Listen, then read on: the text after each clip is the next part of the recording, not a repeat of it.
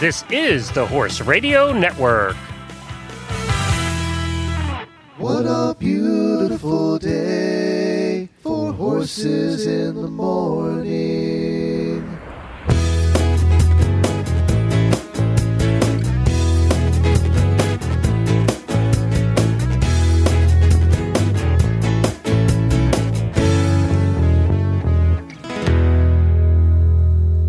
Well, we're back from vacation. Happy Tuesday, everybody. I am Glenn the Geek from Ocala, Florida. And I'm Karen Chatton from Gardnerville, Nevada. And you are listening to Horses in the Morning on the Horse Radio Network for September 8th, episode 1251.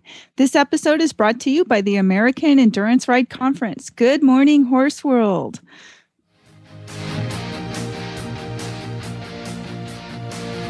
When your start time's on Saturday and your finish time's on Sunday, and it doesn't get much better than best conditioned, and completing the challenge is the challenge, you're an endurance rider. Let me ride through the wide open country that I love, but don't fence me in. Let me be by myself in the evening breeze. Listen to the murmur of the cottonwood trees. Send me off forever. Well, hello, everybody, and welcome back. We all hope you had a terrific long weekend. And, of course, we're back. It is the second Tuesday of the month, which means Karen is here to do the endurance episode. Howdy, Karen. Good morning. And it wasn't long enough. No, we really enjoyed this weekend. We had fun. We just hung around and did a lot of stuff around the farm. And then this morning came and it was like, oh, it was one of those mornings. And I know for you, because you have to get up really early on your first day back just to talk to us. I know it. 5 in the morning, I got to get up. Or sooner, I can be ready by 6. See, now that changes for Jamie here in a little bit because in Arizona, they don't change their clocks. So when everybody else changes their clocks, then she's only 2 hours off of us. You don't have that luxury. I know. Yeah. You're going to be the same regardless. It's endurance ride practice. That's right. Endurance ride practice. Without having to get the horse ready and packing all the crap. That too, yes. I mean, so it is easier. All you got to do is get your coffee, right? So exactly. You're good to go. We have a lot going on today's endurance episode, and Jennifer is here to tell us what is coming up. On today's endurance episode with Karen Chatton, brought to you by the American Endurance Ride Conference, once we have galloped through Karen's most recent ride adventures, we'll have a visit with Heather Russell, who just completed for the second time the world's toughest horse race. That would be the Mongol Derby. And then next up, we'll get an update on the goings-on at the AERC from Lisa Schneider, and crossing the finish line at a strong trot. Dr. Langdon Fielding tells us about this year's research project that he did at Tevis. So stay tuned for the fray, folks. Very good. Thank you, Jennifer. Well, now, what have you been up to over the past month since we talked last? There wasn't a Tevis. We already covered that. But I know that doesn't mean you didn't ride. I attempted to ride, but I didn't make it very far. Okay. I did a local ride, and I got to the first vet check and with Bo, and because he was such a little, I'll just use the term knothead. Jerk. There's plenty of other terms I could have used. He was being all Arab that day. He was definitely not behaving very nicely.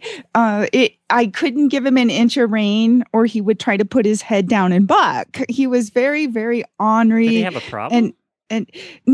Well, he ended up with a problem because I was pulling on him so tight and he was so bunched up and traveling so incorrectly. He ended up making himself very sore. So when I did get to that first vet check at 16 or 18 miles or whatever it was, he was off on his right front. So we pulled, and, as it turned out, he was fine. Of course, by the time he got home, he was trotting out sound. Oh, sure, because he really didn't want to go past 15 miles. This is the real reason. Well, that's just the thing with these horses. Sometimes, it's all hindsight. It's like, I totally should have just got off and walked on foot and started in the back and just calmly got him going so that he wasn't just a total. He So was why like a was he horse so on high? crack. Was he having something? Because it was 3 weeks after doing Tevis, Oh. and he was feeling really, really good, Yeah. and he just it was too much for his poor little wee brain. What, you didn't want a buck for 50 miles? That wasn't much No, fun? I didn't want a buck even for one. Isn't that what everybody looks forward to? It's a nice, relaxing day. Oh my gosh! I've been having to wear my brace on my elbow because I've got tennis elbow ever since because he was pulling so much. He just was a little butthead. And then the ironic part is we met this family that was so nice. They came to the Carson Valley Days Parade and they saw our group, our American Endurance Ride Conference group. We're practicing, for the Rose Parade, and we ended up talking. Is Bo your horse for the Rose Parade, by the way? No. Oh, good. No, I have another friend riding him. Oh, great. Yeah, that'd be terrific. If he decides to do all 5 miles of the Rose Parade in about 10 minutes. Yeah, probably. Oh, hopefully we'll still be friends afterwards. So, but she's an eventer. She'll have no problem. Yeah, she'll jump the crowd. It'll be fine. Yeah, there you go. Exactly. She'll have no trouble at all. No, I'm riding Chief, who actually can be even worse. But they'll be fine. The parade's a whole different thing. They're not, they're going to know they're not competing. A little ace, you'll be fine. I know. So we met this family, and they've got these 2 young daughters, which are really great. And one of the daughters is 10 years old, and she wants to do endurance. So I had her come out, and she's been riding Bo. And Arabs are so great with kids, and he just does wonderful with her. And I've had her out on a few rides. I've taken her as far as 19 miles, 15 miles. We've done 11 miles, and the kid is doing great. The horse is doing great. And then I take him on a ride, and he just turns into... Maybe he's trying to tell you something. Maybe he just likes the kid better. Probably. It's much easier with the child than you. Probably because, he knows she's not going to take him on Tevis. For one thing. Jennifer had a good idea. You live in Colorado. Why don't you just ride Bo to the parade, and then you're guaranteed he'll be tired by the time Nevada. you get there. Yeah. Nevada. Oh, yeah, you live in Nevada. Yes. Yep. But if you ride him to the parade, still... that's only like 600 miles. You should be fine. Yeah. Yeah, by the time you get there. I'll ride one and pony the other, and we'll switch back and forth. There you go. So many hours. There you go. You're guaranteed to be on TV that way. They'll make a big deal out of it. Yeah. That could be. So this new kid, that wants to do this, she wanted to do an intro ride, but I've already taken her as far as 19 miles. So I'm thinking, by the time she goes out for a couple more rides, she'll be ready to start out on a 25 or a 50. Well, I assume she'd ridden before, just not endurance. Yeah. Oh, yeah. She's been riding for about 3 years and doing horse camps and riding lessons and, riding English. So she's a very good rider already and does great job. And Bo just seems to really, really like her. And of course, if she's riding along with me and I'm on Chief, so Bo just sort of follows along and does his thing. And he's a very uncomplicated horse. It's just that, he likes to go, and we don't always agree on how fast we need to be going. She likes to go faster than you? No, the horse does. Oh, okay. The horse does. Now, was this your first pull up in a long time, wasn't it? It was. I think I've done something like 10,000 miles without a pull in the last 5 years. Wow. So, but we got it over with. Yeah, now it's done. We can go another 5 years. well, hopefully so, and at least it wasn't anything serious. So but there was nothing going on with his saddle, his back, Right. All that's good. There was no swelling. His legs are all good. Everything's fine. He didn't have a burr in his saddle pad like the old days, No, it's never that simple. No, it's never that simple. No, just horses. Yeah. Just was in a mood. You didn't give him his coffee. He didn't have enough cream, and that was it. Oh, gosh. Or he had too much coffee. Maybe, gosh. It's just, but those things happen. Things go wrong, and we learn from them. And it's not something you expect to happen, especially with this horse. He's done, I mean, he's not like he's not a campaigner. He's been campaigning for a long time. Right. Yeah. And he just, kind of cruises right through Tevis like it's no big deal. And then he can't go 16 miles. Oh, well. Maybe it was too close to Tevis. He was just like rebelling. It was like... Yeah, 3 weeks later, you never know. Yeah. But we had taken him out in the week or two before this Tahoe Rim ride. He had been out like 3 times and been out for hours and trotted and was doing great. In fact, with the junior, we were practicing our vet checks. I was teaching her how to trot a horse out for a vet check out and back. And he looked great. There was definitely not anything that we could see that was brewing, but obviously something bothered him. I just think part of it was, obviously it was rider error. I was letting him, I was trying to keep him from evicting me. Was the main thing. Well, you would have been walking for sure then. Yes, probably. Because he would have been gone. Oh, and here's the best part about getting pulled on that ride. You're at the top of the Tahoe Rim Trail. So they could have trailered me out, but it's like straight downhill. It's like taking one of those, theme park rides where you're going straight down. So they were like, well, you can lead him out because you can walk him because he's, sound enough at a walk and he's not that sore. And they weren't too, worried about him having anything that was really wrong.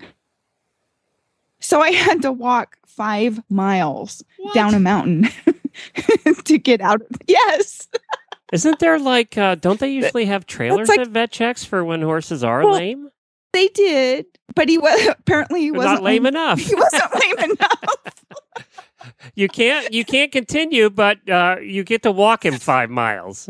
Yes, pretty much. So that pretty much made our ride like a limited distance ride that day because I still had to do 5 more miles on foot, and then I got to the trailer, and then I had to trailer all the way around, and then back up to camp. So it was an all-day event. It was. I could have probably walked him back to camp on the trail faster, but who knows? It was kind of funny, but not really. Well, now you mentioned also, and I was just looking at that page that the Rose Parade is coming up much quicker than you think, and that January 1st will be here in no time. It is coming up really fast, and we have a new public Facebook. I was on page. that. That is so cute. The picture at the top with all you guys. That's neat. Oh, good. Yeah, and some of our group did a parade in Norco, California. They yesterday. had their horse parade here on Labor Day, right? They did. Yeah. So if people want to find it on Facebook, just go look for American Endurance Ride Conference 2016 Tournament of Roses Parade Riders. And you should be able to find it that way, and you can click like or whatever and then follow us and keep up to date on the practice parades that we're doing and the fundraisers and other things like that. It's not cheap. I noticed that one of the ladies, and we've had them on many times, from the Victorian Roses, which is a group out of Southern California. And they bring carriages and ridden horses both. And they've been in parade for years. And she said it ran about $8,500, not including the tack and the costumes, just to go to that parade. Right. So it's not cheap to go. And you guys are, at least most of you are on the West Coast. So you're not bringing horses in, I don't think, from the East Coast. No, we're mainly California and Nevada, but it also isn't including the costs of doing the practice parades and stuff like that either. That's right. Now, you were looking for trailers the last time. Did you have any luck there? Or? I think we're mostly set. We probably could use another one if there's anybody listening that knows of someone that is in Southern California that could lend out a large trailer that could fit in 4, 5, or 6 horses. So you need one more is what it's coming down to? I think so. Yeah. I think so. and just get in touch with me or go to that Facebook page and send us a message or a comment. Okay. And because every little bit helps, and I know we've got a lot of support behind us, and it's growing, and we're all really, really looking forward to getting to ride in the Rose Parade. I mean, how cool is that? That is really cool. It really is. Cool. I can't wait to see you in the Rose Parade. I know. We'll be cheering you on. All of us will be out here cheering you on. And our horses will be like, "What's this?" You'll be the one group they don't show. That's what always happens when we know somebody in the parade. It's the one group that goes a commercial, and then they never show it. No, I think they'll show us because, I think they usually try and show the horse groups. So sure. Well, we fit their theme so perfectly. Find your adventure. And I think somebody wrote to me after we talked the last time and said, "Well, RFD," because I was complaining that they don't. Usually when it's on HGTV or one of them, they don't know anything about the horses. They just read what's written and they have no idea. Exactly. Yeah. And somebody wrote and said RFD does coverage too. But unfortunately, we don't get RFD. Why would we? We live in the horse capital of the United States, Ocala, Florida. We don't get any of the horse stations here. I don't get it either. Nah, I don't get it either. I don't know, we've never gotten it any place we've lived. And we've lived in very horsey places. Huh. So, oh well. All right, cool. Well, we'll definitely keep an eye on that and talk to you more about that as we go down the line. And then, of course, December will be our last show before you guys head out. I know. It's so exciting. So that should be good. Was there any other news that we needed to cover before we headed into the tip? Well, I'm still on the fence about whether or not to go ahead with the Riding Dead endurance ride on October 31st on Halloween.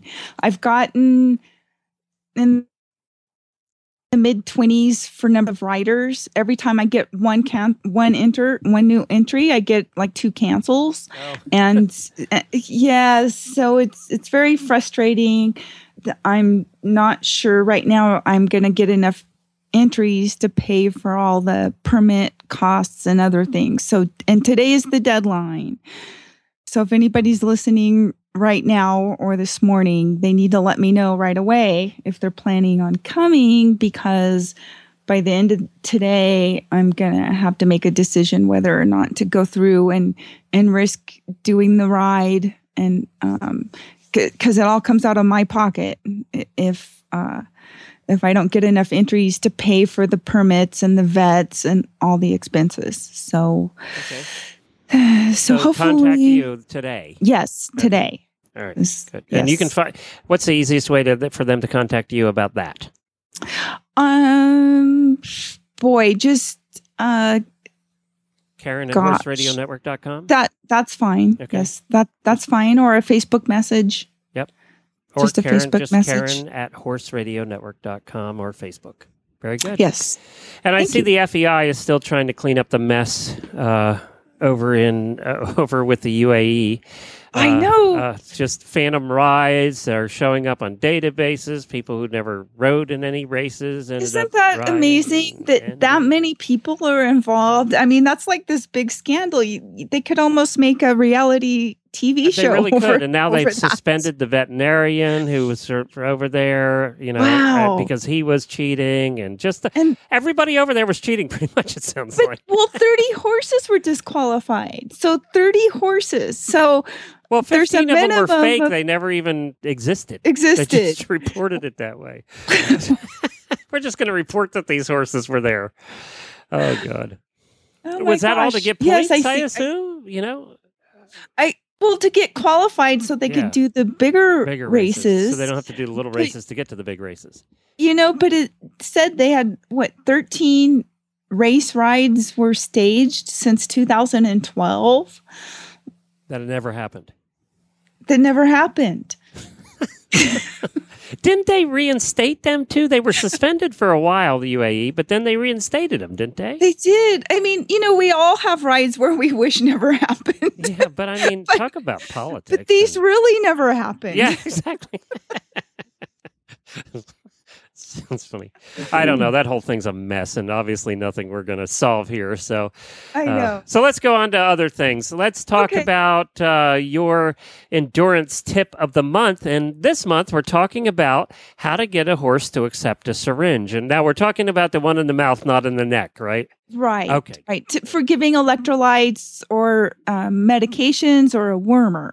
Okay. So, that's something that, if you haven't done it or your horse isn't used to being syringed, it's always good to get your horse used to being able to do it so that they will accept it in case you need to be able to give them something, even if it's just a wormer every, so often, or medications, that kind of thing.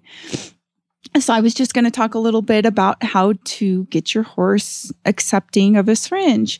And first of all, you would start with an empty syringe and you fill it with just plain old applesauce. And that way your horse is going to get used to seeing the syringe as something that they kind of like. And and not something that's filled with some sort of nasty tasting stuff that turns them off. And so you fill a syringe with applesauce, and then you are going to desensitize your horse to the syringe by rubbing it all over their neck and face and scratching them, and just basically getting them used to accepting that the syringe is near them and it's not something to be afraid of. It helps if you have a mounting block or something to stand on in case your horse is trying to be a giraffe, like I've had horses do to me, and being vertically challenged. That can make it even more difficult. So if you have something to stand on, a mounting block works, really good. So then start working on advancing and retreating as you get close to your horse's lips, and just keep working on it slowly, bringing the syringe close to your horse's lips and then bringing it away so that they get used to it. And it might take more than one session or even more than a few for horses that are exceptionally wary of a syringe coming close to them. Now you're going to hold your horse's head in one hand while holding, put your hand over the muzzle and then gently slide the syringe in between the lips. You're going to want to get the syringe towards the back of the tongue and then squeeze it and put the syringe, empty it out into the horse's mouth and then let go. Sometimes it might help to start with if you dip the end of the syringe in molasses or honey, because the horses might like that a little bit better. And you just need to keep working on it. Stay calm. Don't make a big deal about it. Don't get angry or upset if your horse is difficult and pulls back or tosses his head or doesn't seem to like it. You just have to calmly and patiently keep working on him, doing exposing the syringe closer and closer to the horse's mouth and then retreating so that they're learning that it's not going to hurt him and everything's okay. And if you do that a few times with applesauce in it, usually the horses learn, they see you coming with a syringe and they actually like it. So it's just one of those things where you just have to stay patient and keep working on it calmly. And eventually you'll be able to get your horse used to it. And then, when you do need to syringe something like electrolytes or a wormer or whatever, your horse will be accepting and it won't end up who knows where, everywhere except in your horse. Right. Yes. Which we've all had happen. We have. And what happens if your horse doesn't like applesauce? Gosh, I'm not really sure. We have a couple of horses. Molasses. Yeah, molasses. Yeah. Would be Molasses. good. Yeah. And then they'll be like Bo, a horse on crack.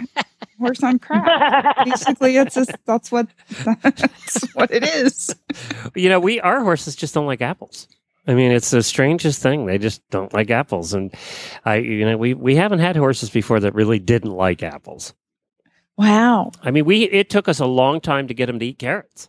They wouldn't eat carrots either. Uh-huh. But yet anything sugary, especially my pony, if it's sugary, if it, any kind of horse treat that has molasses or whatever in it, he will bite your hand off for that. But not anything that's good for him.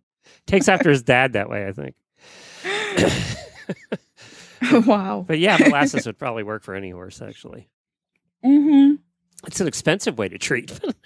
That would be, Yeah. yes. Plain old applesauce will work. Because, if you're giving electrolytes, that's what a lot of people use Right. to mix it in. Apple-flavored or So it's a whatever, good base. Yeah. All right, very good. Well, thank you for that, Karen. And next we have coming up our product of the month from a Distance Depot. So we're going to, what did you guys, let me see here. Let me get this ready. You recorded this a little bit earlier. On Friday. Yeah, because she couldn't make it today. So let's take a listen. Good morning, Kristen. Thank you for joining us again. Hi, Karen. It's great to be here. Well, today we're going to talk about the gift items that the Distance Depot carries. Of course, all of their items could be considered gifts, but we're going to specifically mention jewelry and the perfume that you carry. Let's start with the jewelry. Tell us about your jewelry items. Okay, well, we have a full line of Kelly Hurd horseshoe jewelry. So we have, all different types of necklaces. His jewelry is made in the USA, and he is an equine jewelry designer. So his pieces are very nice. They're made with a heavy rhodium finish, which will prevent the jewelry from tarnishing.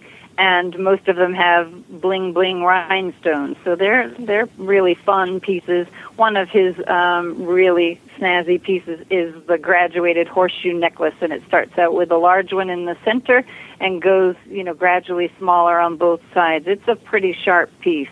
Whenever I wear it, folks are always like, "Wow!" So that's a really nice gift. And then, of course, there are more delicate and dangly earrings and delicate necklaces as well. But they're really fun rhinestone jewelry. Right, I like the one that the hand-stamped stainless steel that says, "Live, Love, Ride." Yes, those are made by Melody Blittersdorf. She calls her jewelry line. She is a designer of jewelry. For those of you who don't know Melody, she's an endurance rider as well and does quite well in the Northeast. But anyway, her jewelry is all hand stamped. She calls it Anvil Addict. And so she's doing all these pieces herself, and they're really beautiful. Her earrings are so comfortable to wear. She has some fun horseshoe nail earrings, and also some hand-stamped horseshoe bar earrings that are really, really fun, too. Wow, great stuff to keep in mind if someone has a birthday or anniversary coming up or the holidays are coming up. Great items for gifts. Tell us about the Nuzzle perfume that you have. Nuzzle perfume has been out for a really long time. We've carried this perfume. One of the nice things that we like about it is that part of the proceeds do go to the Habitat for Horses, so that's always nice. But it's a real light, fruity perfume that, as I think Jennifer said earlier, it smells much better than us girls when we're out there mucking the stalls. But it really is. It's a real pretty perfume. And what items do you have that are new this month? We have a new ice clip, and ice standing for in case of emergency. And you can clip this piece of nylon onto your saddle or your bridle or your halter for your horse, and it has a place velcroed on to the little piece of nylon where you can enter, of course, write down with a black and indelible marker your phone number or your horse's name or your name, so that in case you were to become separated or the horse got loose, someone that found him could certainly identify him and get in touch with you. Yes, that's a handy thing to have. I actually received one earlier this year as a completion award on a ride. What a great award. Yeah, that's a great award. Great. Well, if somebody is interested in any of these items, how would they find you? They can call us toll-free, 866-863-2349, or check us out on thedistancedepot.com. Well, thank you, Kristen. Thank you, Karen. Well, we appreciate Distant Depot continued support of the Endurance Show here on the Horse Radio Network. Well, we have our next guest coming up, and I wanted to mention before we get to her that, and I'm just trying to take a look at this now. While we're talking, we're going to be talking a little bit about the Mongol Derby coming up here, and I did want to mention that we have the winner of this year's Mongol Derby coming up on the show next week. So we'll have the winner on Horses in the Morning next week. All right, so why don't we introduce somebody else who knows quite a bit about the Mongol Derby? That's right. We have Heather Russell. She competed in the Mongol Derby last year and finished 10th. And we have this really cool photo of her coming across the finish line.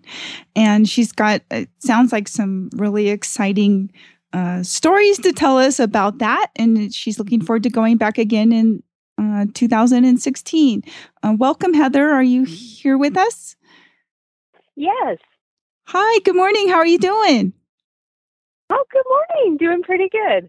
Well, thanks for joining us. We're looking forward to hearing about some of your stories about your ride that you did last year. So first of all, tell us about the Mongol Derby for the listeners that don't know what it is. Oh, absolutely. The Mongol Derby covers 1,000 kilometers, and you get a semi-wild horse every 40 kilometers. A different semi-wild horse, right? They're nice and fresh. A different semi-wild horse every 40 kilometers. Yes, they're fun, to put it mildly. Wait, I always wanted to know, because in every picture, it looks like you're just at a dead bolt the whole time. That's what it looks like. It looks like you're just bolting the entire 1,000 miles. Some of the horses actually do that. I did have a few that bolted almost the entire 40 kilometers. It was unbelievable. But they're not bolting out of fear. This is what they do for fun. Yeah. So, and if you're not tough enough to slow them down, well, they're going to take advantage of you. Off you go. And you ride it with a helmet, don't you? Yeah, you're required to ride in a helmet, which is a good rule. Oh, good. Okay, so tell us, let's start with your adventure last year when you went and did this. Just give us a little bit about a description of how it went for you. Oh, it was, the third day is probably the biggest part of it. I was in the front runner group, and I really entered this race to win it. And so when the third day happened, I was just crushed. On the very first length, I separated from a group I was riding with. We had a difference of opinion of the direction we should go. They wanted to go to the mountain range, and I wanted to go up a valley. And so I separated, and that ended up being my doom because there were a couple of motorcyclists there that were robbing people as they were coming through the valley. And so they attacked me, and I was able to get out, but it took me 8 hours to get through that whole situation. And so I came into the next station just completely shattered. I felt like I'd had a brush with death, and I really didn't even know if I wanted to finish the Derby at that point. I was so scared. Yeah. Didn't want to be alone.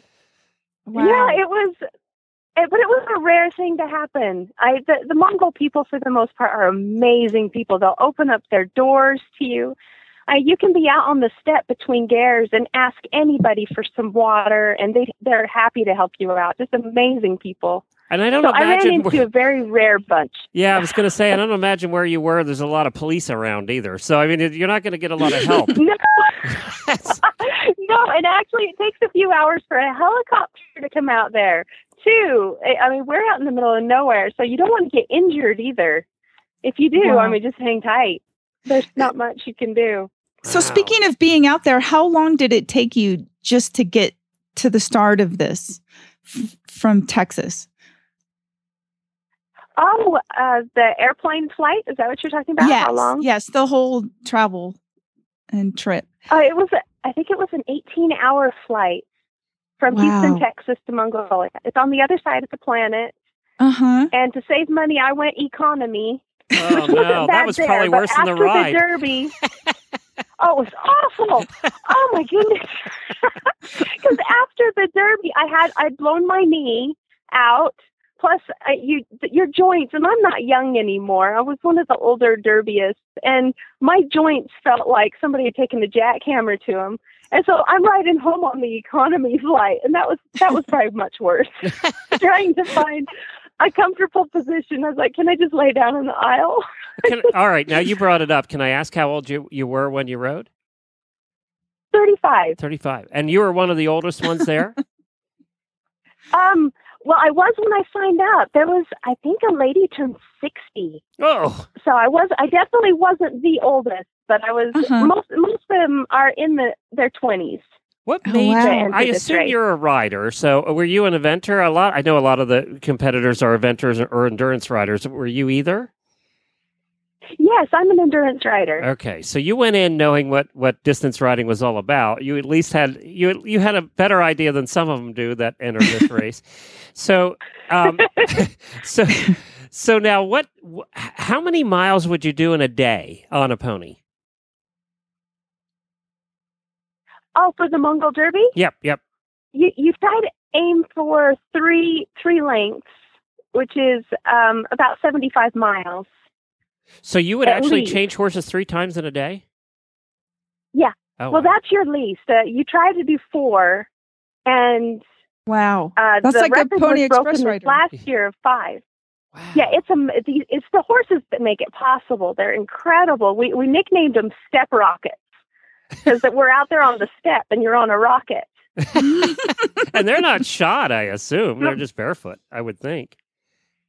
Yeah, they're barefoot. Yeah. They have very, very tough feet. These horses live on rocks and things, and it's amazing what they can run over. And my horses here, I mean, they step on a little rock and they got their foot up in the air, like, fix it, you know? It's a different environment completely out there. How about your saddle? Do you bring your own or do you use theirs? You use theirs. It's a Franco C saddle from South Africa. Okay. And they're an extremely light. So it's the same saddle that especially for these Mongolian horses, because they have a really tight withers. So they're made especially for them. Did you find the saddle comfortable? No, absolutely not. They're made for the comfort of the horse, not you. Oh my gosh. Tell us about the food that you ate. What kind of food did you get to eat? Oh, well, we got to a point where we stopped asking what we were eating. We ate everything. There was one dish in particular we started calling Hot Pockets.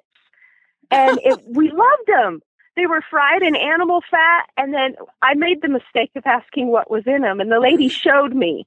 And it's the intestines of an animal, what they were putting in our Hot Pockets. Well, it's high in protein. I regretted asking. It's high in protein. And you're so hungry.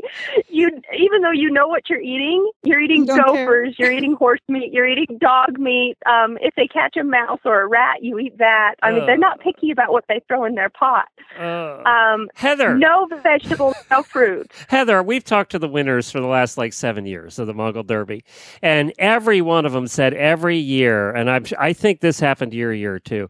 Every year, there's a number of the riders that just get sick from the food. I mean, sick. Did you have that? Oh, absolutely. Yeah. Gut-wrenchingly sick.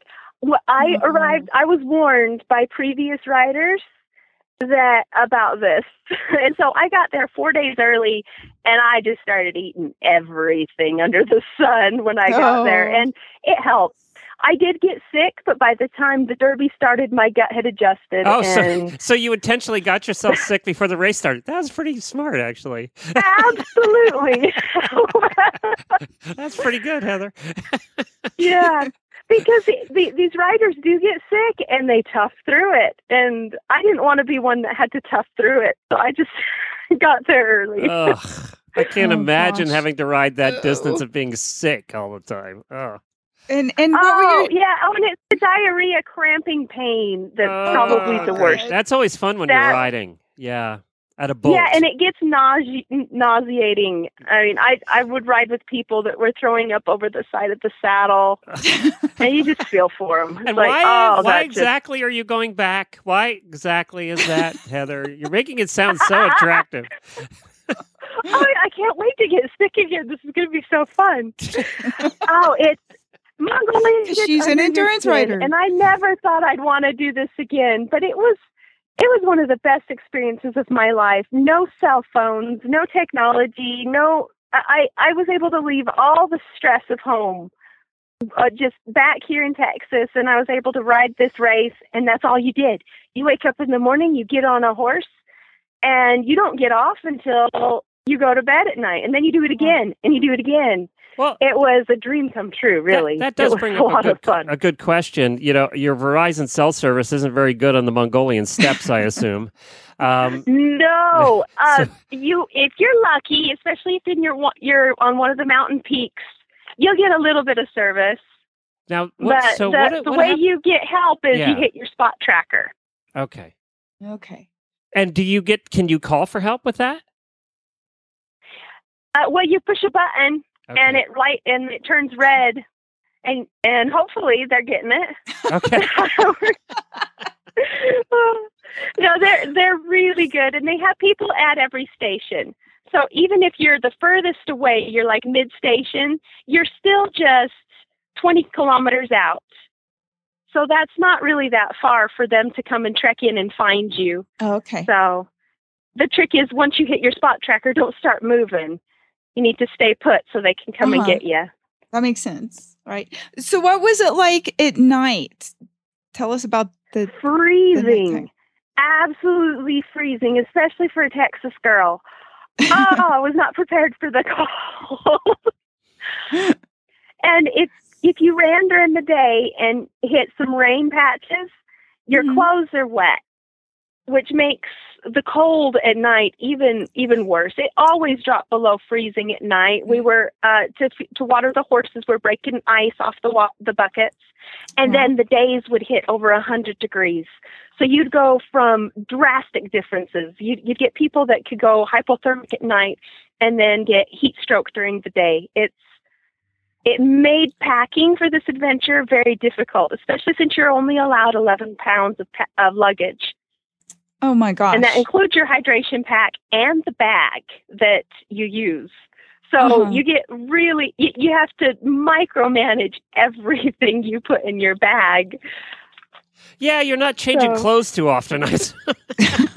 No, you smell absolutely beautiful by the time you get to that finish line. All right. My goodness. I married into this. I'm a horse husband, so I have to ask you a question. I don't know if you're married or not, or have a significant other. Are you, or do you? Yes, I have an amazingly tolerant husband and 2 children. What do they think about this, and what does he think about you going back? You know, on a serious note, what's he think about you going back? He's more terrified this time, me going back for 20 years. Because he knows. Got robbed by pirates. I mean, yes, I guess he would be. Yeah, well, I was very careful to dull that down as much as possible, but he's still very worried. He doesn't want me traveling alone, but it's kind of, even if you try to travel with somebody in this race, the horses don't always make it possible. Some horses want to become secretariat, and others want to go as slow as they possibly can. Were there some of the horses, you probably rode 40 horses during the whole time. Were there some of the horses that you just could not wait to drop them off at the next checkpoint? I had one, and I named this the Sweetheart Chucky. After that little doll. Yes. I swear this adorable little horse was trying to kill me. And I was so happy to reach. He's the one that blew out my knee, busted up my jaw. I mean, by the time I got to the next horse station, I was like, please take this horse. And he was probably one of the best broke horses that I rode to. He was one that knew every trick in the book and how to use it. He was a smart little guy. And he loved to butt. And that was almost my downfall several times. He put on a very impressive rodeo at least twice. And I'm looking at the bridles. They look like they're just rope bridles with maybe a snaffle bit in it. It's a strange snaffle which gives you no control at all. It's a very gentle bit at least, but there's no shank. You can't really get a leverage on these horses' faces, and they have such a short neck to go with the tiny little snaffle bit. You don't have a whole lot of control. This picture I'm looking at, you're crossing the finish line, almost looks like the bit's way too big for the horse in this picture. I don't know. It's hard to tell. That's why I said it's a strange snaffle. You have the break in the middle, and then it comes out to the edges of the horse's mouth, which is about 4.5 inches. And then the bit makes a bend for about 1.5 inches before it links to the bridle. So I've never seen bits like it. All of us at the starting line, we're looking at the bits like, what in the world? Obviously, they're not made for stopping your horse. They're the exact same bit. So. Oh, yeah. Well, the Mongolians don't teach their horses to stop. It's not something they do. Yeah, so why would you do that? They look at us really weird. They're like, why do you want to stop? Yeah, we got a long way to go. We got to keep going. Wow. Yeah. Well, how many people do this each year? This year there are going to be 40 riders, and there's already about half of the roster is filled. So anybody wanting to do this should probably get on the Adventurous site and sign up now. It's not a cheap endeavor. Just the entry fee is $9,500, and you have your horse deposit, your insurance, your flight. You have to raise at least $1,200 for charity. At least that's your bare minimum. So it's a financial endeavor for sure. So you're talking what, $12,000-15,000 to do this? Yeah, about $14,500 minimum. Wow. And then you have to add in all of your equipment and things. You need to get a nice GPS, or a decent rain jacket. You can't just bring your rain jacket that you normally use because it'll scare the bejeezies out of these horses. So you have to get, of course, it's got to be like a $250 rain jacket. And I got a question. These these robbers did not know much about horse people because they don't know how broke we are. I mean, you're going to rob a horse person, you're not getting much. No, they're after. I had a solar panel on my backpack, and they were after that. So, and most of us have a GPS watch, and we have our GPS units. We actually have some things that are worth quite a bit of money. So they're after the fun stuff. Huh. Well, at least they're after those items and not something worse. Yeah. Exactly. And I wish I had realized that. I would have just given them the things. At the time, I was thinking the worst, rape and murder out on the steppe, and later I found out, because they had hit eight other riders before me. Oh, wow. And they were just taking GPSs and things. So, and of course, the Mongolians, when they found out what had happened, they were extremely ashamed and went and found these guys, and they had to return everything. Oh, they did find them? Oh, good. Yeah, they did. Oh, yeah, everybody knows everybody on the steppe, So are you packing a 100 miles apart, but everybody knows everybody. Are you packing a little pepper spray next time? Is that going to be stuffed in there? If I can squeeze it into the weight, as far as my husband knows, absolutely yes. Yes. But if it comes down to pepper spray and peanut butter, I'm bringing the peanut butter. As far as your husband's concerned, he wants a 12 gauge strapped to your back. Yes. Oh yeah, he's like, please, do they allow guns? Yeah, he's like. Yeah, you are a horse husband. Yes, I am. Yes, I am. All right. Well, this has been great. Everybody we talk, I love talking to people who've done the Mongol Derby because everybody has the same story yet a different story. And you know what I'm talking we about, all right? run the same race. Exactly. Yep. It's always the same story race, yet different. Story. We'll have the winner on. This year's winner was from South Africa. And she's coming on the show, I think it's next Friday. So she'll be joining us next Friday. She actually stayed over there for a little while in China and didn't come home till a couple days ago, I think. So Miss Epstein. And she just had a birthday also. Did she? She is the third South African to win this race. Oh, wow. South Africa by far dominates this race. Only one American has ever won.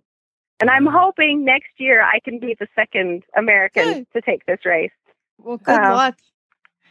Well, was it last year or the year before the British girl won? Who was so lovely. I can't remember her name, but we had her on the show a couple times, and she was a delight. But I can't remember. Yeah, Laura, 2013. Yes. Laura Yes. won, and last year Sam Jones from Australia That's won. right. That was my year. Yep. Yeah. That's correct. Well, it's so good. cool. Next year, we'll be talking to you as the winner. Let's hope so. I hope so. We'll Good find luck. out. Good luck. Shotgun strapped to her you. back, crossing the finish line. yeah, that'll be me. I'll Photoshop that for your husband and send him pictures along the way. Okay, we'll. Oh, if you would, please do. All right, we'll do that. Actually, that would help a I'm lot. glad he doesn't know how to All right, listen thank to. you. I'm glad he doesn't know how to listen to horses in the morning because that would be bad. Don't let him listen. Thanks, Heather. Yeah, keep Thank it a you, secret. Heather. Thank you. All right, thank you so All much. right, take Appreciate care. it. Well, does it make you want to sign up there, Karen? No. No. That's just the thing. She mentioned most of the there weren't very many people older than her. Well, there's a reason for that because You thought Bo was bad. Imagine riding 40 that are worse than him. every day, yes, day after day.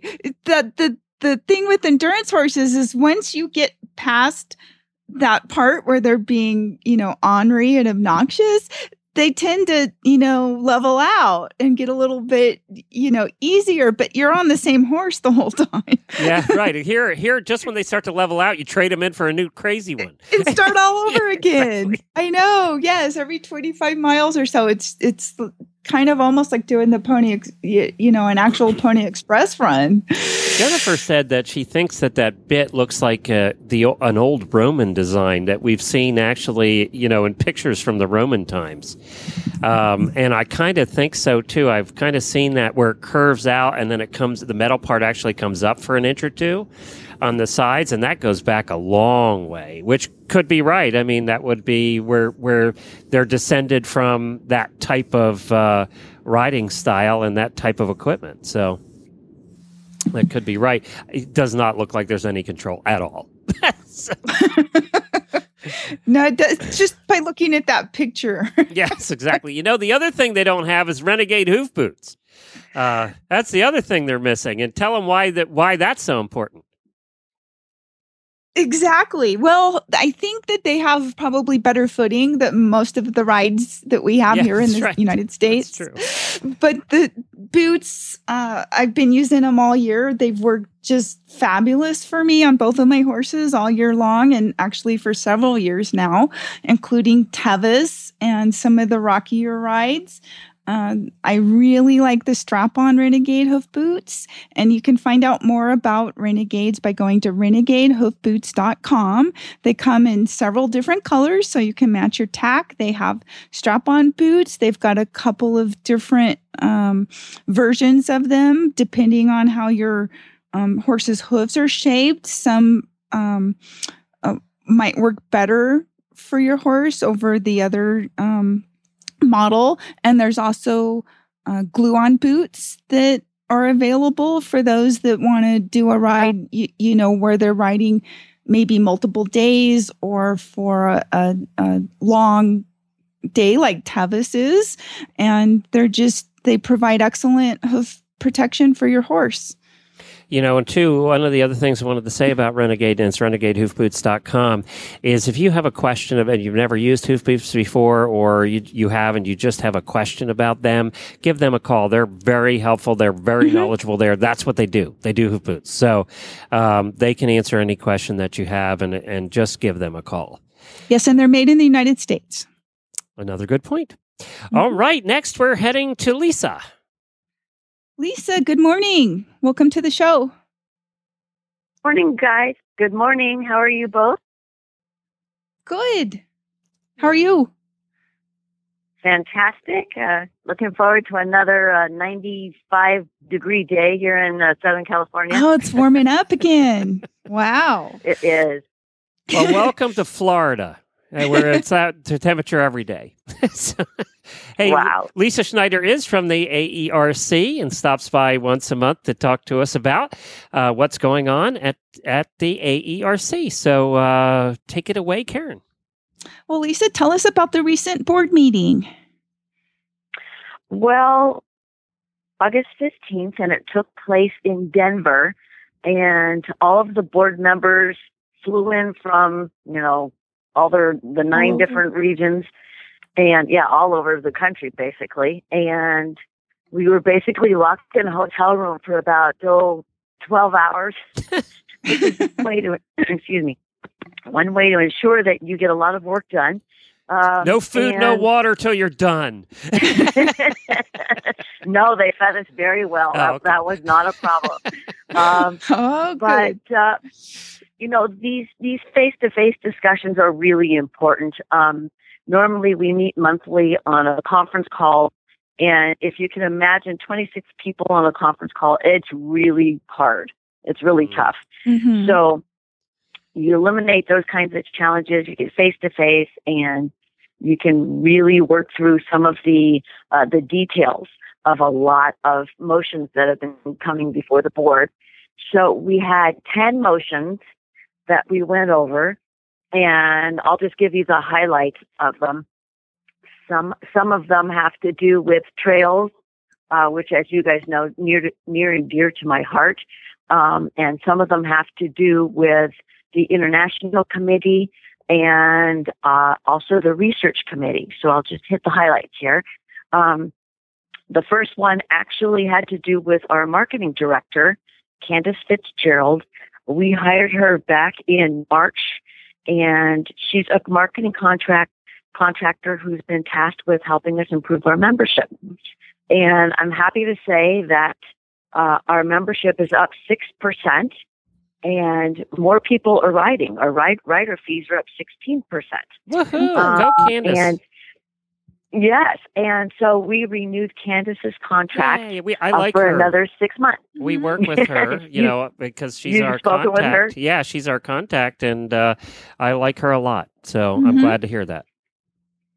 She really knows her stuff, and she has tremendous contacts nationally and internationally with various equine groups. So she's getting our message out there to non-endurance folks who may not have even known our sport exists.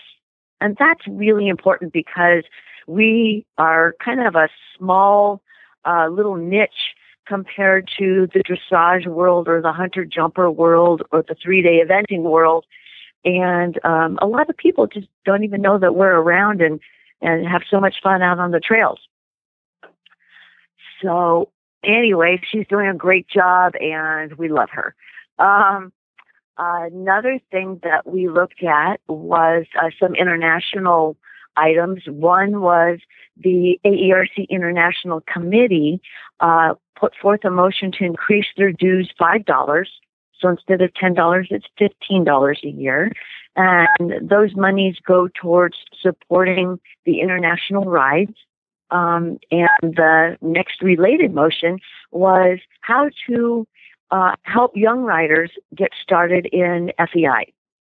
So this would provide them a stipend of about $50 for their first FEI ride. So that these are all approved, by the way, the ones that I'm talking about. Okay. And also there was one to pay for team equipment for the Juniors and Young Rider Championship. These juniors and young riders are aged 16 to 21, and they are incredibly competitive. And they do 50 to 75 miles, and they are going just as fast as some of the senior riders, and they know their stuff. They are amazing athletes. And, when you think about these kids who are still in high school or college, that's a really big deal. And we want to keep them involved in the sport, so that support was approved. One other thing that we talked about was in regards to the trails. We talked last time I was here about the Cache Creek Trails Grant, which was a wonderful grant that helped the location of a very large and well-run endurance ride in Northern California. Well, this is a little bit broader, more on the national level. with opposing the transfer or sale of federal lands. The federal government has started a program where they're going to sell off or transfer lands that have been public, which of course involve equestrians and impact equestrians. And if they sell them to the states or to private landowners, either domestic or foreign, that would greatly impact how much equestrians have to ride on the trails. Mm-hmm. So we have joined with Backcountry Horsemen to oppose those sales. And there's also firefighting implications. You know, the local counties and states don't have that $6 billion budget that it takes to fight the wildfires. You guys probably are aware of the one that's still raging after a month up in Northern California. And I know one was near you, right, Karen? Yes, we still are having smoke actually yesterday and today. It's all hazy out from the fire smoke. Yeah, so that's a really big deal. And we are always on the lookout via our Trails and Land Management Committee for things that could impact equestrian trails. And this one's a big one. So we're partnering with Backcountry Horsemen. They're actually, we actually have a memorandum of understanding with them and long-standing one, because all of our goals are aligned with them in preserving trails. Great. One other thing that we did involving the youth and the young riders is approving a motion that will allow a young person up to 21 years of age to sit on the board. They won't have voting rights, but we want to hear their voice. We want their opinions. We want that youth presence and their understanding, their thinking. The kids these days are so plugged into the social media, the high-tech stuff, and not all of the adults are at that level. So we want to understand what things affect them, what they're looking for endurance riding, and what's important to them. So having that voice on the board is really important. So that's going to start as soon as the junior committee recommends a young person to join us. Oh, good. We had a couple of things that were deferred back to the committee that proposed them. One was the drug testing fees. California is treated separately because we have a whole separate entity that's set up to do the drug testing. And so the rest of the country, the rest of the states would, if this was had been passed, would have an increase in the drug testing fee from $3 to $5 per ride entry. So this was deferred back to the committee because it put the responsibility for collecting those increased fees onto the ride managers. And the ride managers have so much to do, and they're fighting to keep their costs down. So it was felt that wasn't the best way necessarily to do this, to make that happen. We have a commitment to keeping the sport clean, and you guys may have seen those blue ribbons that are being widely circulated. It says clean endurance on them. And people are tying them to their bridles or their saddles or some other obvious place. We want to really push for the integrity of the sport, especially with what's happening in other parts of the world. And so having more drug testing is kind of putting our money where our mouth is. We just have to find the best way to do it. And a related one had to do with designating the reserve drug testing fees for litigation. This is one of those ugly things that nobody wants to talk about, but there has been in the past some litigation in regards to challenging drug testing positives. So if we put more money aside for that, then that might be something that would protect the organization should we be sued?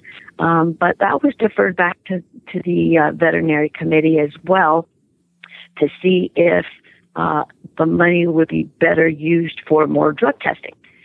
So that's one of those things where you're walking a very fine line between, okay, do we do more testing, make it even more obvious that we're testing, and therefore really motivate people to keep things clean, or do we put the money towards something that would protect the organization on the other side of things if positives are found? It's kind of a thorny issue. It really is. So Right. And then there was one motion that did not pass, and that was the research committee's request to assess a small fee. I think they were talking just a couple of dollars per ride entry to fund research on endurance horses. So this is one of those things where everybody agrees that research is a fantastic thing to do. Things like identifying how to find horses that are at risk of colic during rides, or exhausted horse syndrome, or cardiac arrhythmias. I mean, just the whole gamut of what happens to horses who are under stress from going distance. And like I said, the board was very supportive of the research, but we've got to find a better mechanism for fundraising. I was just going to say, everybody likes research. Nobody likes to pay for research. That's just, and I don't care what organization or group you're talking to, that's true. It is. And the money for research has dried up just significantly, especially in the past 5 years when the economy kind of tanked a bit, and all those extras, as people think of them, were cut off. So the research committee is looking for ways to fund more of this important research that would help our endurance horses compete even more safely. Very good. Well, now I know that you can find more information about the AERC. What's the website again? AERC.org. AERC.org. And I'm so glad to hear that memberships are up and that That's great. Things are going that direction. That's always good because, there's not a lot of associations that can say that right now in any of the disciplines. So good for you guys. That's something to be proud of. Oh, did we lose you? Well, thank you, Lisa. Oh, okay. Good. Thank you for coming on this morning. Thank you. Thank you. Thank you, guys, and have a great day. I think Lisa might have had a little bit of a delay with those. So that happens. Yeah, we do get delays every once in a while. Well, next up, why don't you introduce who you had an opportunity to talk to with Jennifer the other day? Yes, we pre-recorded an interview with Dr. Langdon Fielding about research. Because he saw an emergency call this morning, so we thought it would be safer to pre-record him so we didn't lose him in case he had to go out on a call. Dr. Fielding has been working on a long-term research project at the Tevis Cup 100-mile endurance ride, and we have him on to tell us a little bit about that. Dr. Fielding has completed the Tevis 2 times himself. He's also worked as a ride veterinarian and has crewed the ride. He's got over 1,100 AERC miles. And when he was in college, he rode for the Harvard equestrian team. Oh, cool. Very good. Let's take a listen. Thank you for joining us, Dr. Fielding. How are you doing today? Great. Thanks for having me. Well, I'm really looking forward to hearing about the research that you've been doing at the Tevis. But first, I have another question. I want to know, do you think riding Tevis is harder or vetting? That's a good question. I've crewed, ridden, and vetted, and actually, it's in some ways I think I had more trouble staying awake and was more exhausted crewing actually almost than any of them. I think riding, you're so focused on one one thing that it's a little easier. But I guess I feel like probably vetting is just more things to remember. How about that? I guess maybe than riding. Like I said, I feel like you can focus on one thing, which is a little easier. Okay. And I see you've completed the Tevis 2 times. Yes. Yeah. Very different times of my life. Once at 17 and once at about 35. So kind of different phases. But do you think you want to do it again? I do sometime. I don't know if it's going to be in the near future, but I feel like I have one more in me sometime in the next little bit. So cool. Okay, well, tell us a little bit about this blood work research that's been going on for the last few years at Tevis.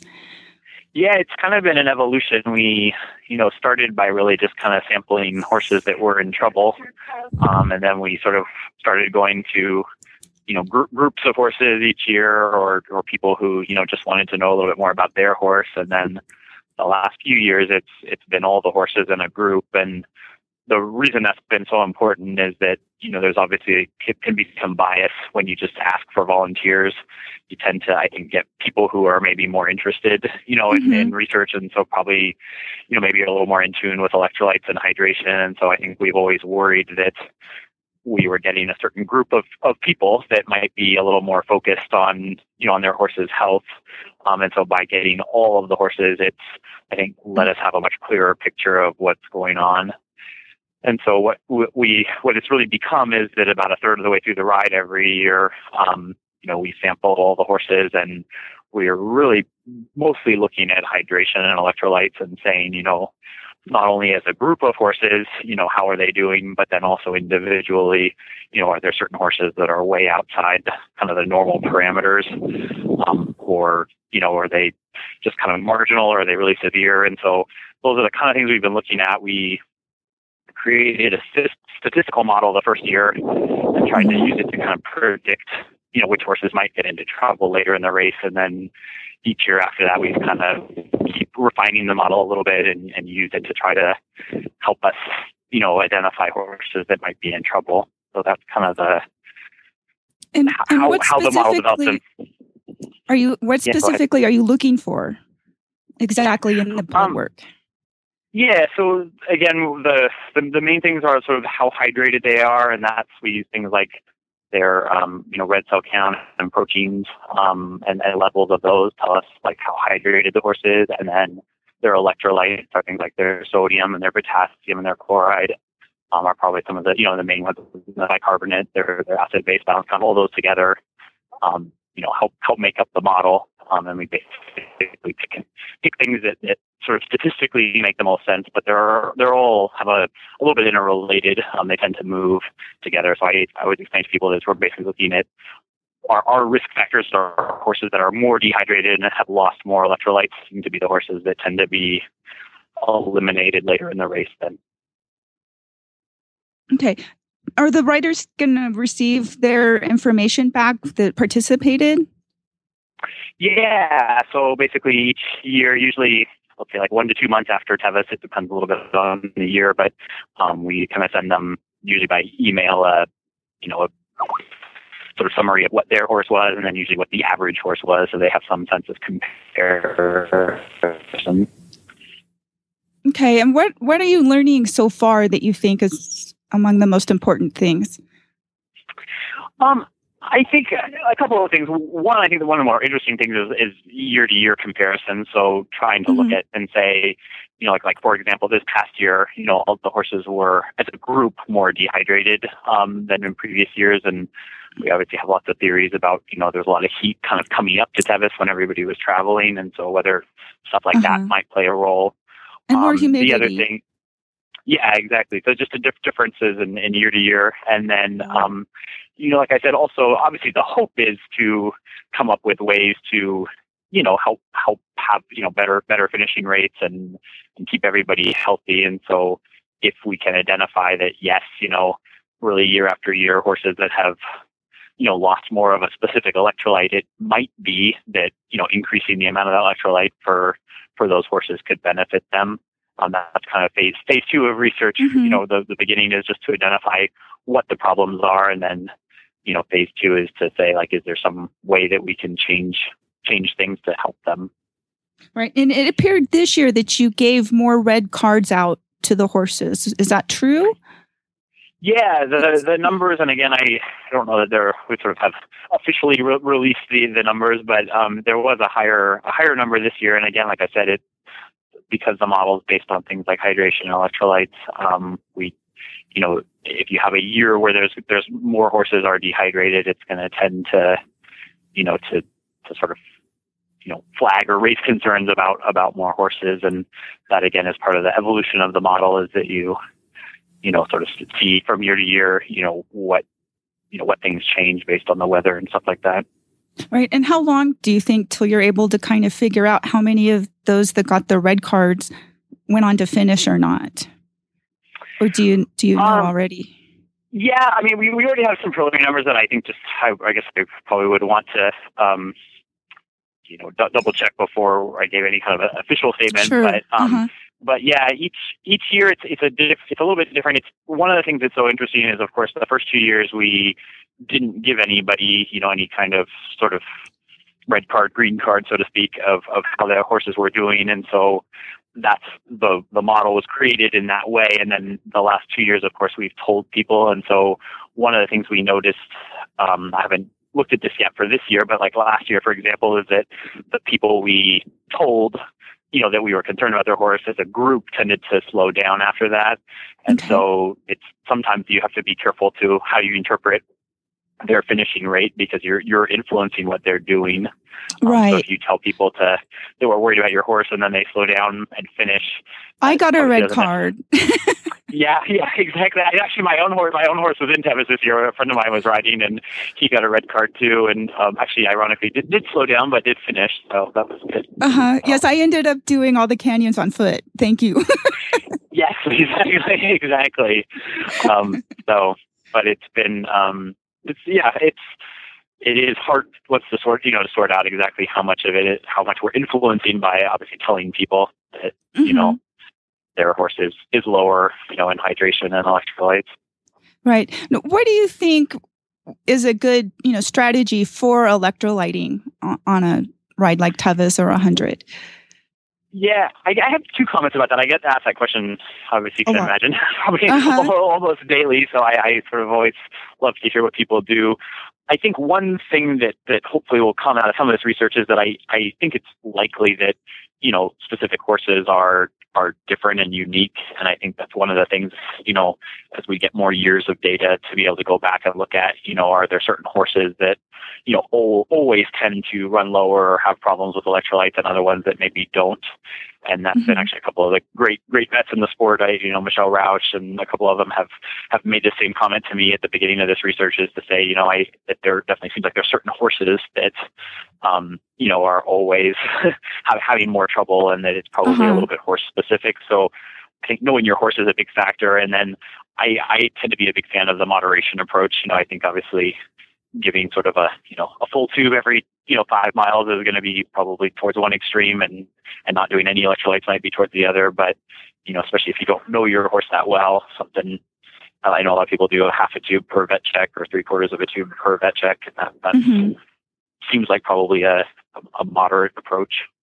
Yes, I heard from a couple of friends in Tevis this year that they were actually kind of afraid to electrolyte, thinking it would throw off their blood work. Do you have any comments about that? Yeah, I guess I would feel comfortable saying that since the parameters are really look at more horses that are, have lost too much electrolytes or lost too much water, I think that would be unlikely to throw it off, because it's really based more on looking at horses that are, losing too much, as opposed to really gaining too much. Okay. And have you ever thought about doing the blood work again later or at the finish? Yeah, we have in one of the earlier studies looked at it, further in the ride. I don't know, as I'm sure you can imagine, not everybody is as enthusiastic about the blood draw at Robinson, so I don't know how well it would go over to propose that we would do it again at Force. It might be tough, but the finish would be very interesting. But that study has been done in some forms. I guess we've never had like every horse participate in that, but we have had, beginning and end and during kind of blood panels. And a lot of horses do tend to recover to more normal levels, by the end, which makes sense, right? If they're going to get to the end of Tevis, they're probably going to have to equilibrate, somewhere along the way. Yeah, they have a low point and then come back and they do recover better. I feel that's what happened with mine.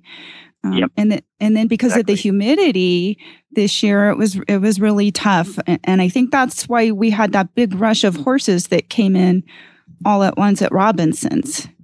Yes, no, especially at the end there, it was a big glut of horses. Uh-huh.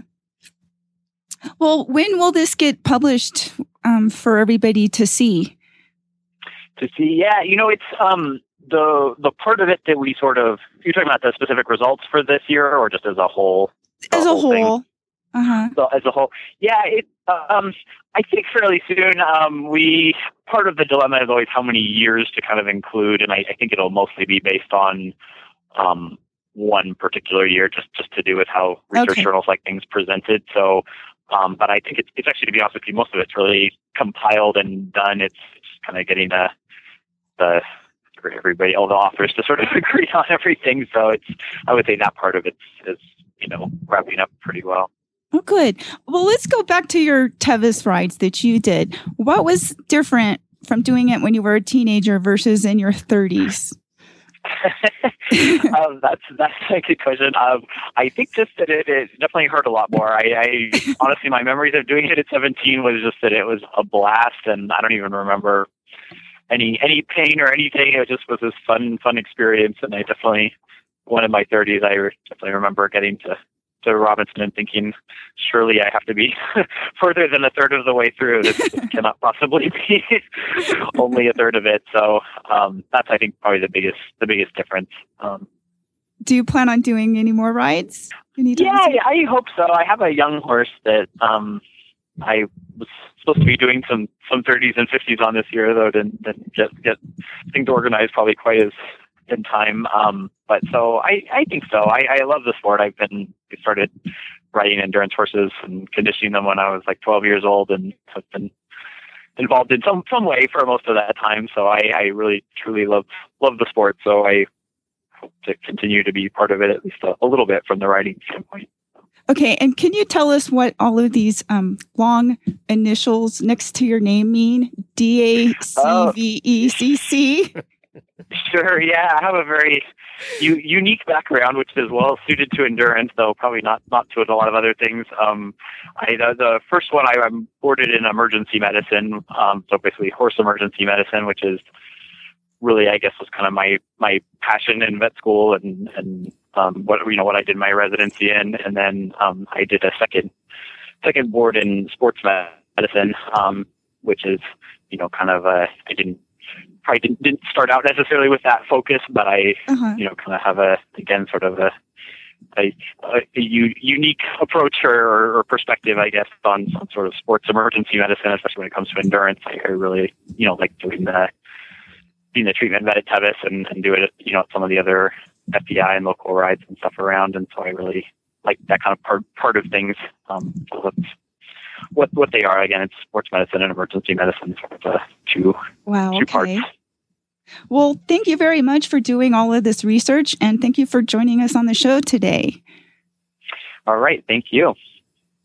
Wow. Smart guy. That definitely comes across as a reason he has all those letters behind his name. Quite a few. It's like a whole alphabet. Well, and obviously knows endurance, and knows you're lucky to have a doctor that also knows the sport really well. Right. So, yeah. Right.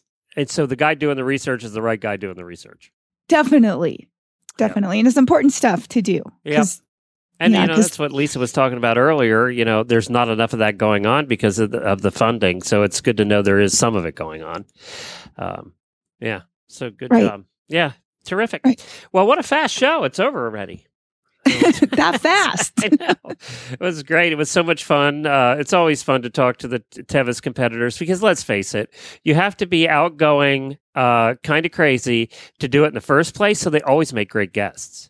Exactly. Yeah. or even to go on the Mongol Derby. I mean, that takes a lot of guts. Sorry, that's what I meant. I meant the Mongol Yes. Derby. That's what I meant. Yeah. That or Tevis. Or I mean, Tevis, either one. They both take a lot of guts and money and preparation. And, it's a serious kind of thing to be dedicated enough to want to ride a horse that far or well, in the case of the Mongol Derby, I mean, that's taken a big risk to go travel all the way around the world to ride these, little ponies that, like you said, look like they're bolting in every picture.